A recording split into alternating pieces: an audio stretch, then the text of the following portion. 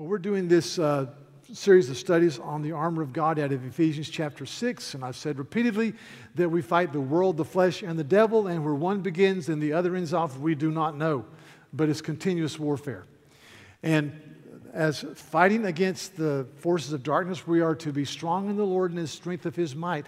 We're to know who we are in the Lord. We're to know our position in Christ. We're to know our high calling, the power of the Spirit in our lives as we walk in this warfare. And the devil is the accuser of the brothers and the sisters. He loves to beat us down and beat us up and cast us aside and to make us think that we're not loved of God.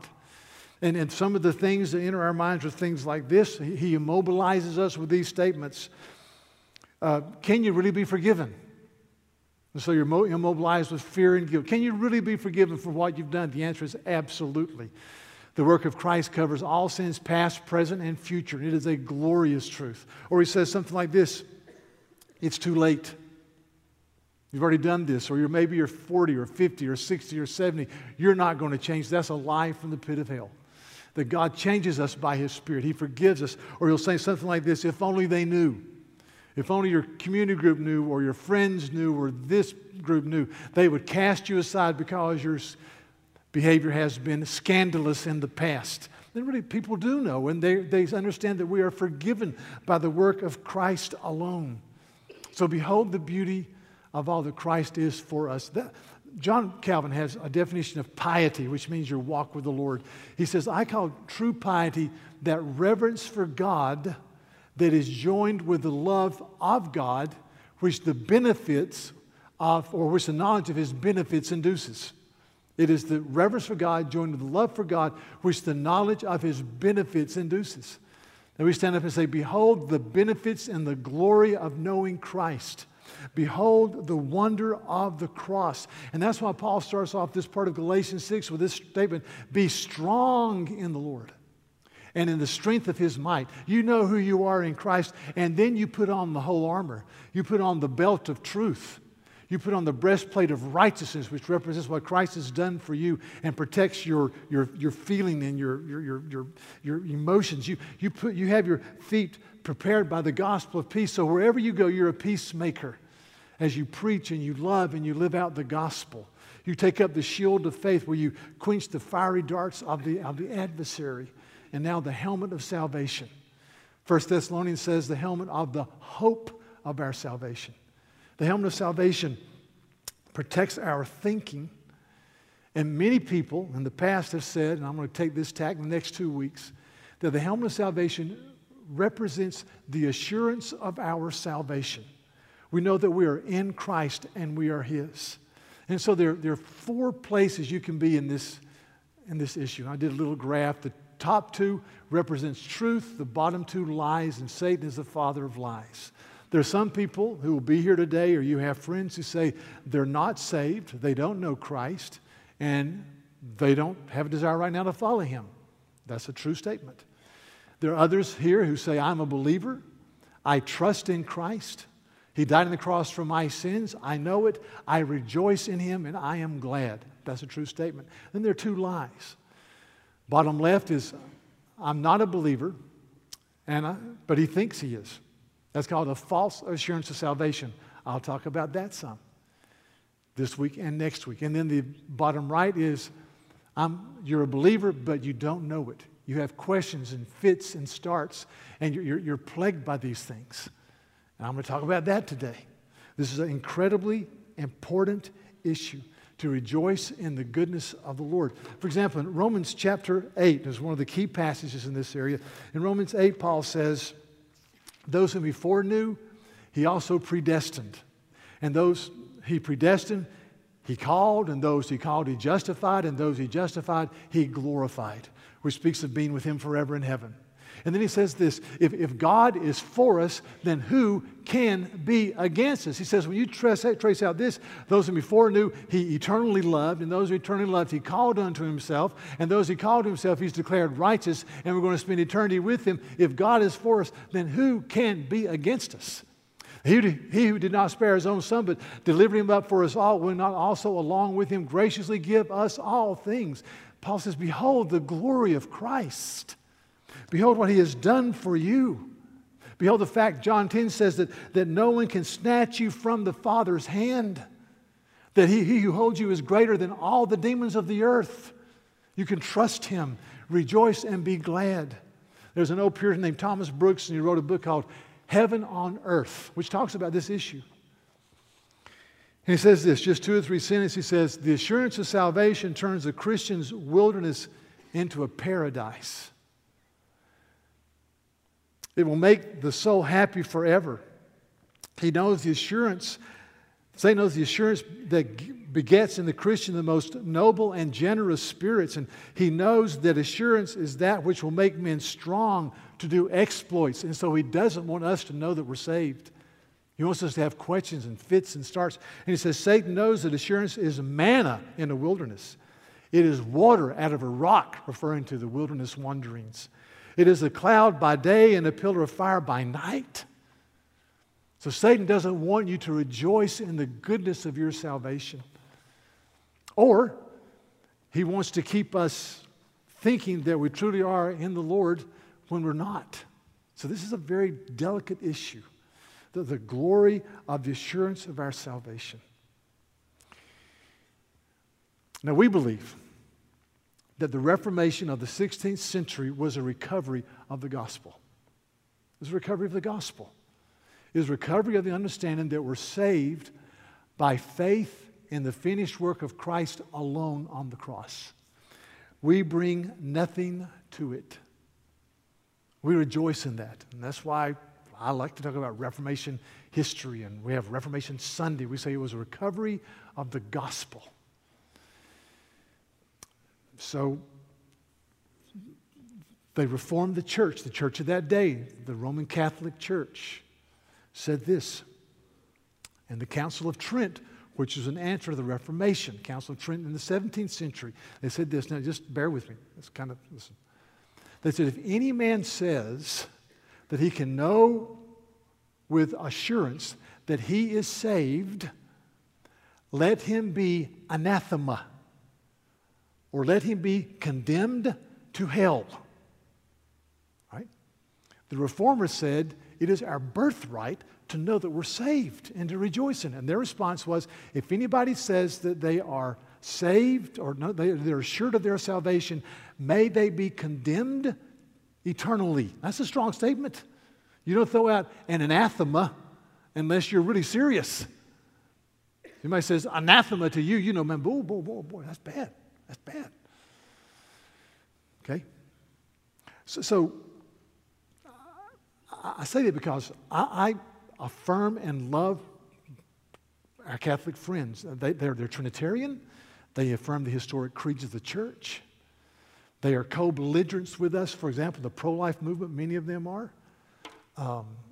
But in the area of salvation, we are totally at loggerheads. They say that you're saved by faith plus works. It's an amalgam. We say you're saved by faith alone. If you bring anything to the table that you've done, you've just ruined it. You know, one drop of poisonous liquid in a 20-pound sugar bowl is still poison. So it's by faith. It's by Christ alone. It's by faith alone. So I go through that to say this. Recently we've had this front page of the newspapers, front page of magazines, nonstop in the news, the canonization of John the 13th and my favorite Pope, Pope John II, John Paul II. My favorite Pope for what it's worth. I really like John Paul. And I admire him. In fact, I tell people, if you're going to read a book about the latter part of the 20th century, read this book by John O'Sullivan. It is a great book. It's called The President, the Pope, and the Prime Minister. It's about how 3 people stood up against totalitarianism called the Soviet Union and basically defeated him. Of course, President Reagan, John Paul II, who stood up against the Nazis in World War II in Poland and stood up against the communists as Pope, and Margaret Thatcher, the Prime Minister of Great Britain. It's a great book. So I affirm him as a man, John Paul's a man of integrity and courage and valor, a man who was shot. If you remember, somebody tried to assassinate him, and he goes to the man's cell and he extends the hand of friendship and forgiveness. He's a wonderful man. My 4 favorite Supreme Court justices are all Roman Catholic, trained as Jesuits. God bless them. But I think it's important for us to understand differences. So they've gone through this canonization process, which basically, canonization process means that these 2 popes are now declared saints. They don't have to go through the purgatorial fires, no purgatory, and that they have achieved more obedience than is necessary to get them into heaven, and so it's put into a storehouse, a treasury of merit that we can draw upon.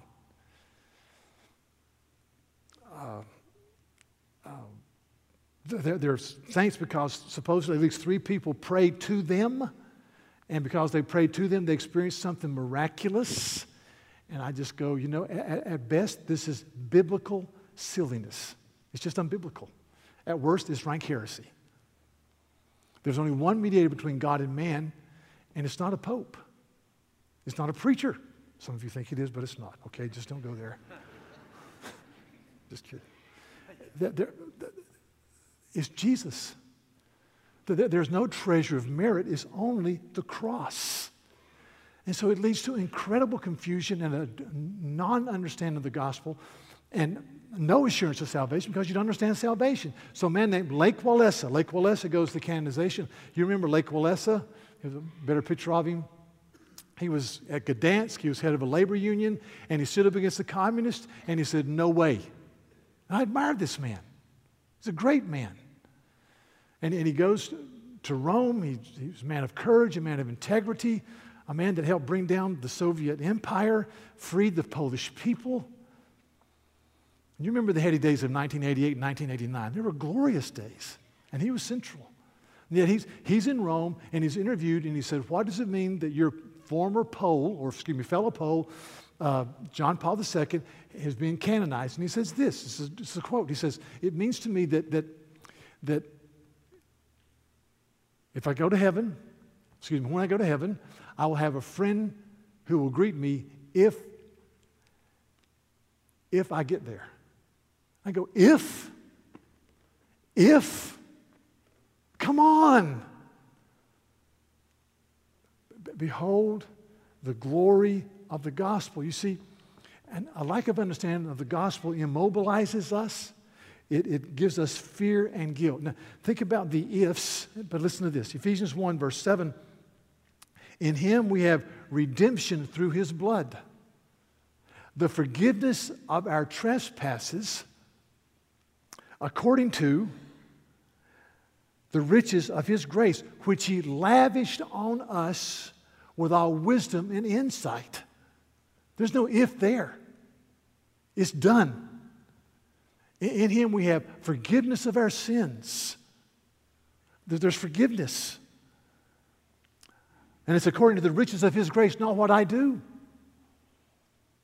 It's Christ. And so you go to chapter 2, and he says with incredible clarity, he says, when you were dead in your trespasses and in the sins in which you once walked, following the course of this world and following the prince of the power of the air and the spirit that is now at work in the sons of disobedience. You used to walk that way. He says, but God, who is being rich in mercy because of his great love with which he loved us, even when we were dead in our trespasses, made us alive together with Christ. By grace, you've been saved. I said, when I get the gospel right, it produces joy and hope and laughter and assurance. I think this treasure of merit, and I think of Luke 17, verse 10, where Jesus says, so you also, when you have done all that you were commanded, say, we are unworthy servants. We have only done what was our duty. There's no works of supererogation. We go beyond what's commanded. Jesus says, when you've done your very best, 24/7, if that were possible, at the end of the day, say, hey, we're only unworthy servants. I think of the Apostle Paul in his next to last book that we have that he wrote in 1 Timothy chapter 1. He says that Christ came into the world to save sinners, of whom I am the foremost. It's amazing. But I received mercy for this reason, that in me, as the foremost of sinners, Christ might display his perfect patience as an example to those who were to believe in him for eternal life. Paul says, God worked in me to show that God can save even the worst of sinners. I'm just an example. And then he breaks out in spontaneous praise. He's just so overcome with joy. He says, now to the King of ages, immortal, invisible, the only God, be honor and glory forever and ever. Amen. Do you see that? So when you're accosted by the devil and the devil says, can you really be forgiven? They'd kick you out of their small group if they knew, or it's too late. What do? You quote verses, or you get a couple of good hymns. I was thinking about this. There's a hymn written by a man named Edward Mote. Edward Mote was a British pastor. He was a cabinet maker. He came to faith in Christ, and he became a pastor. And he was pastor of a church for 26 years. And after 26 years, the church, to say thank you, wanted to give him the deed to the building. I don't understand that. I guess that's retirement. I don't understand that. But he said, no, I don't want the deed to the building. I want the pulpit. And when I quit preaching Jesus Christ and him crucified, you turn me out. I said, yeah. He wrote a hymn. It's a great hymn. It goes like this. My hope is built on nothing less than Jesus' blood and righteousness. I dare not trust the sweetest frame, but wholly lean on Jesus' name. On Christ, the solid rock I stand, all other ground is seeking sand. See, Pastor Mote said, I dare not trust the sweetest frame. He says, I'm going to have some days when the birds are singing and the sun is shining and it's 78 degrees and it's 50% humidity. And there are not any no-see-ums, and it is delightful. This is going to be a sweet day, and I can basically hear the voice of God saying, you are mine, you are mine. And he says, but I dare not trust the sweetest frame, because good days will come and good days will go, and bad days will replace them. I dare not trust the sweetest frame. I only lean on Jesus' name. In the second stanza, he turns the tables. He says, when darkness seems to hide his face, another says this, when darkness hides his lovely face. Hear that? Lovely face. I rest on his unchanging grace. In every high and stormy gale, my anchor holds within the veil. On Christ the solid rock. See, when it says anchor holds within the veil, it's talking about the book of Hebrews says that there's an anchor for our faith that goes within the veil. The veil was the curtain that separated the Holy of Holies from the rest of the temple. And you only went to the Holy of Holies once a year. The high priest did. But when Christ died on the cross, that curtain was rent from top to bottom, saying there's open fellowship with the living God because of the cross of Jesus. And he says, my anchor holds within that veil. He says, when darkness hides his lovely face, and darkness will hide his lovely face. Hard times will come. And there'll be times when you feel as when you pray that your prayers fall to the ground. You'll try to read the Bible and you're going, I can't even read it. I don't understand what I'm reading because I'm consumed with grief. I talked to a dear person who lost a spouse, and they said, every time I pick up the Bible, I would read it, and I would say, I don't even know what I read. Darkness will hide his lovely face. But he says this, when darkness hides his lovely face, I rest on his unchanging grace. God, I can't see you right now. I just can't see you. I want to see you. But even in my despair, my depression, my hurt, my anguish, you're unchanging. And you love me. And my anchor holds within the veil. I'm not trusting my emotions. I'm not trusting anything but the work of Jesus on the cross. And that gives me hope. So he got it. It's a great hymn. It's great theology. And so the Westminster Divines, in writing about this issue, said with great clarity regarding the assurance of salvation in the Westminster Confession of Faith, they said, this certainty is not a bare conjecture and probable persuasion grounded upon fallible hope. No, it is an infallible assurance of faith founded upon the divine truth of the promises of salvation as the inward evidence of those graces are made testimony by the Spirit of adoption. So they use words like this: certainty, infallible assurance, divine truth based upon the promises of salvation, the witness of the Holy Spirit. And so we trust, we look, we rejoice. So, a couple things. Satan wants to immobilize us by our not knowing the assurance of salvation. More about that next week.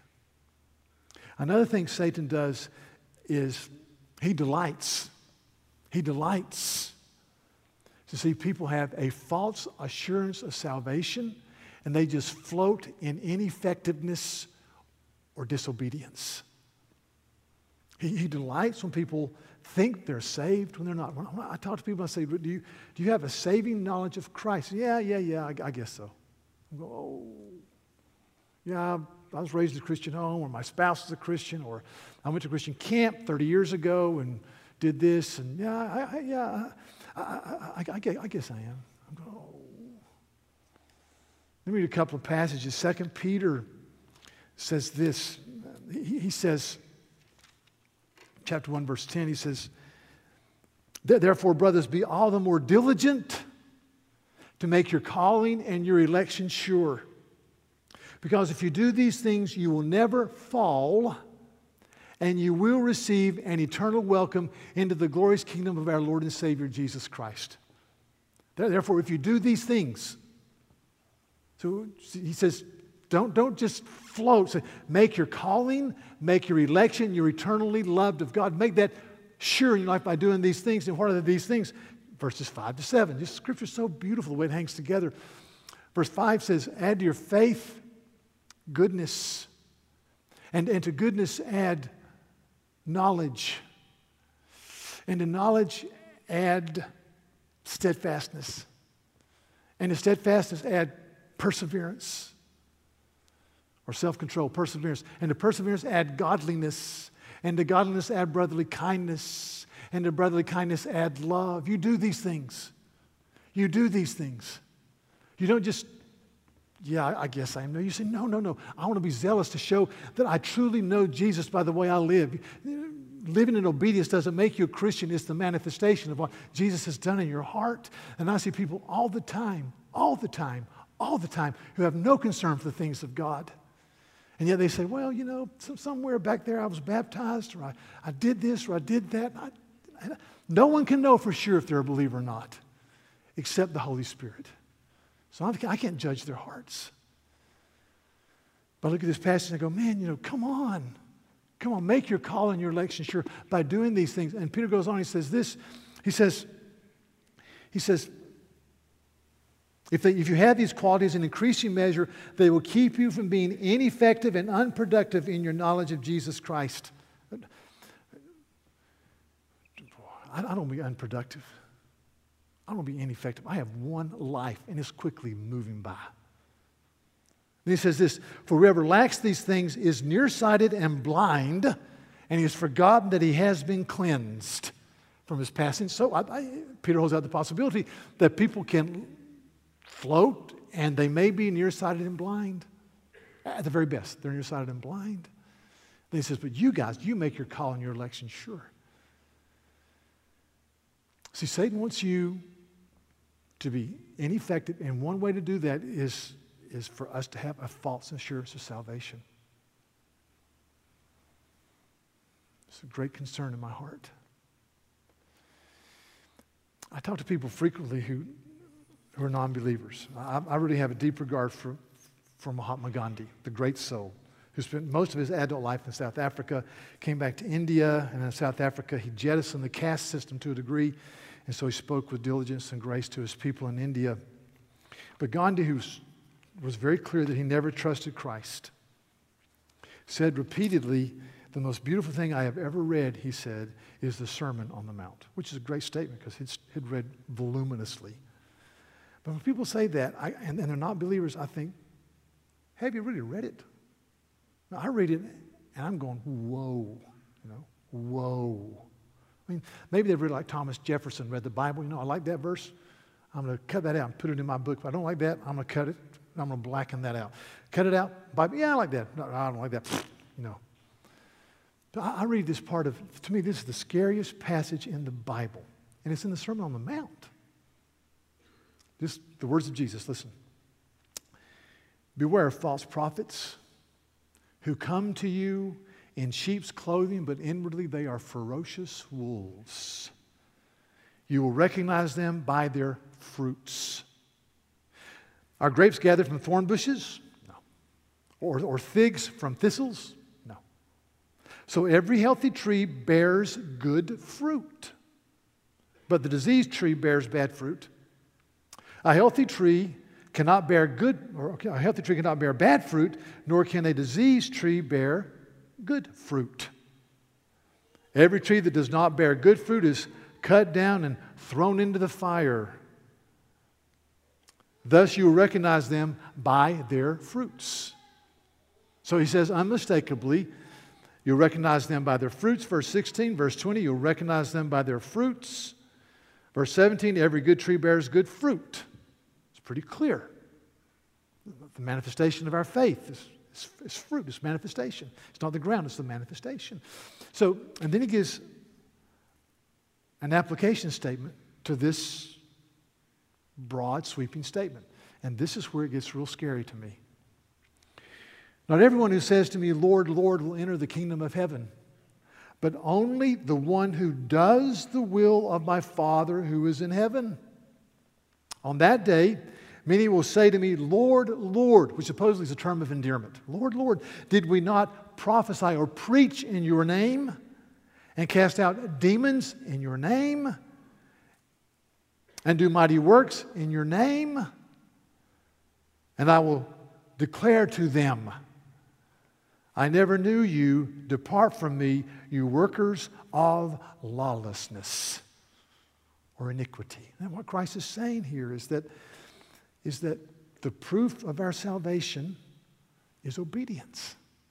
It doesn't save us, but it's the proof of our salvation. It's just so clear. I read that and I tremble. I tremble. And so I've got this, I'll do more next week, but I've got this little statement here from a wonderful systematic from a guy named Wayne Grudem, page 804 to 808, where he says, 3 questions to ask yourself to see if you're truly a believer. He says, number 1, do you have a present tense trust in Christ alone for your salvation? Do you see Christ working in your heart today? Not just what happened to you 30 years ago. Thanks be to God for that. But are you trusting in Christ today? Do you run to the cross today? We grow up with these terms, and I don't. Sometimes we have to be very clear in our terms, brothers and sisters. We live in a post-Christian culture, and some of the terms we formally use, you go, just step back. You have to step back and say, well, let me define that. Some people that are older, like me, say, well, we've asked Jesus into our heart. I don't even know what that means. Please say, I have trusted Christ and his work on the cross for my sin. Because when you do that, you trust him in your heart and in your wallet and in your passions and in your purposes and in your friendships. See, I'm trusting in Christ.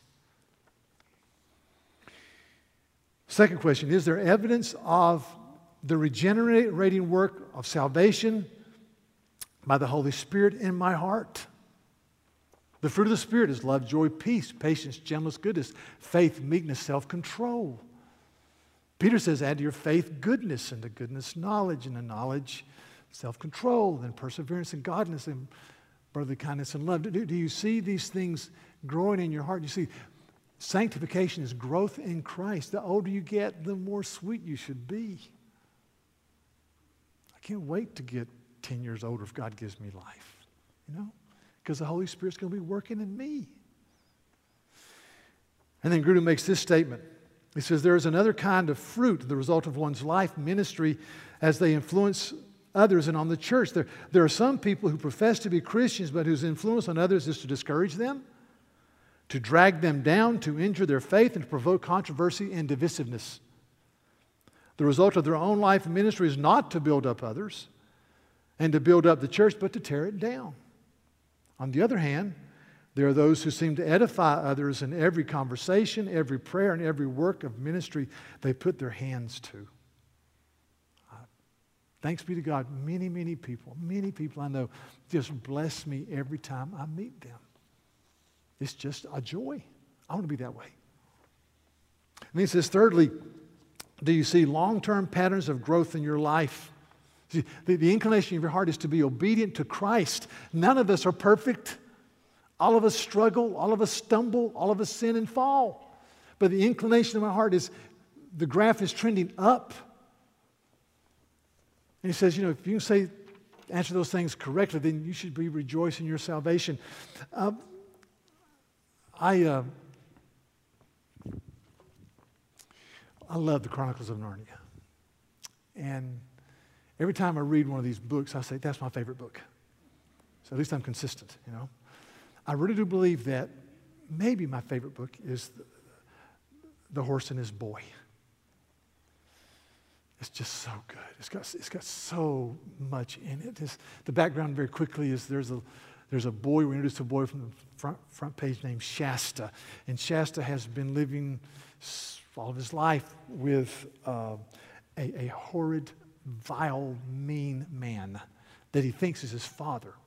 But Shasta was kidnapped. And this vile, mean man who beats him and rarely feeds him and treats him as if he is a refuse. Shasta's just covered with sores, and he lives outside, and he works 14 hours a day, and he befriends this horse, and unknown to him until a little bit later in the book, the horse is a Narnian horse, from the kingdom of Narnia. He is a talking horse, okay? And he tells Shasta, he says, there's a glorious kingdom beyond here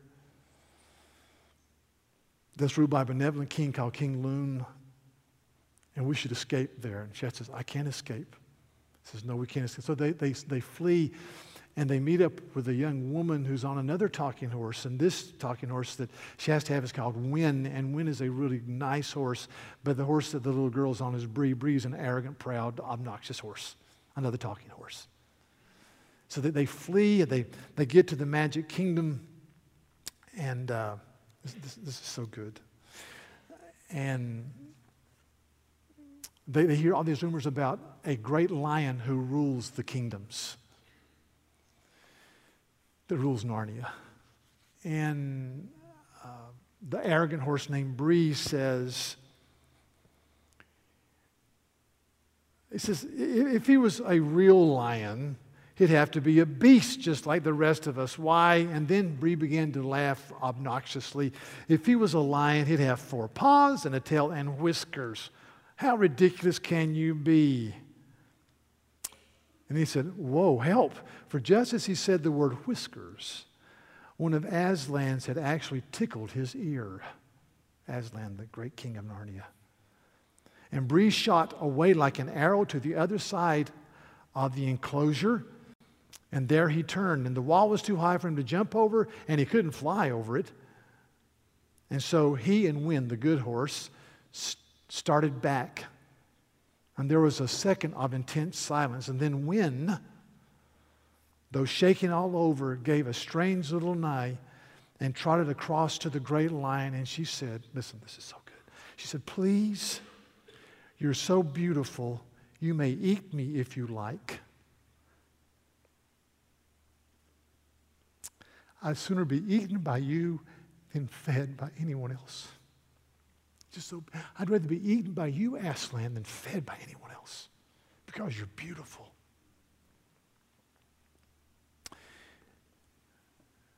Dearest daughter, said Aslan, planting the lion's kiss on her twitching velvet nose, I knew you would not be long in coming to me. Joy shall be yours. And then he turns to the arrogant horse, Bree. He says, now, Bree, he said, you poor, proud, frightened horse, draw near. No, nearer still. Then he says this, do not dare not to dare. That's good. Do not dare not to dare. Touch me, smell me. Here are my paws. Here's my tail. These are my whiskers. I am a true beast. And Bree said in a shaking voice, oh, Aslan, I'm afraid I must be called a fool. And Aslan said, happy the horse who knows that while he's still young, or the human either. Happy to know that you're a fool. And just, they're attracted by the beauty of Christ. And then the main course of the story is that Shasta, really, he doesn't know it, but he has a identical twin brother, and that Shasta is the king's son. He doesn't know it. This great king. My favorite character in all of these books, I think, is a guy named King Loon, who shows us how to be men. He's bold, he's gracious, he's caring, he's embracive, he's filled with joy. I love King Loon. The King Loon's his dad. So Shasta thinks he's a beggar child and a beggar boy, and he's dressed in rags, and he meets this guy that looks just like him. And so they fight in a battle, and they bring the boys in before the king, and the king has been longing to see this child that's been kidnapped. He thought he was dead. And the king looks at him and he says, can there be any doubt? And this is what it says. What next surprised Shasta, the beggar boy, as much as anything that had ever happened to him in his life, he found himself suddenly embraced in a bear-like hug by King Loon and kissed on both cheeks. Then the king set him down again and said, stand here together, boys, and let all the court see you. Hold up your heads. Now, gentlemen, look on them both. Has any man any doubts that these are twins, my boys? And still Shasta could not understand what was going on, because all stared at he and his brother and then began cheering with all of their might. And I thought, how many people go about in beggars' clothes, not realizing they're clothed in the righteousness of Christ?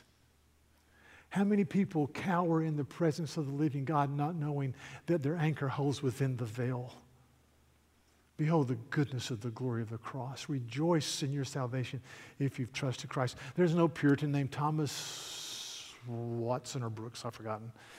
And he said, our walk with the Lord is like you're walking as your Father tenderly holds your hand through life.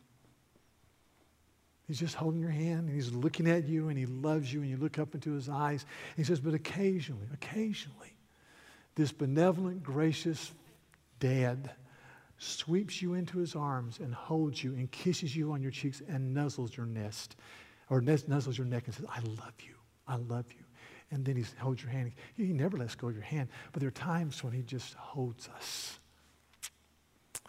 and says, you're mine. You're mine. I love you forever. That's what we need to hear. If you've trusted Christ, do not let the devil rob you of that delight. Do not listen to his accusations. Rejoice in your salvation. Conversely, don't just float and say, yeah, I guess I'm a Christian. No, you make your calling and your election sure. You press, you cry out, God, give me a heart to be inclined to obedience. More about that next week, God willing. Well, let's pray. Lord, thank you for the privilege of opening Scripture and just hearing from you. Lord, I pray that we would not walk in rags when there is a full closet of glorious garments called the righteousness of Christ awaiting us.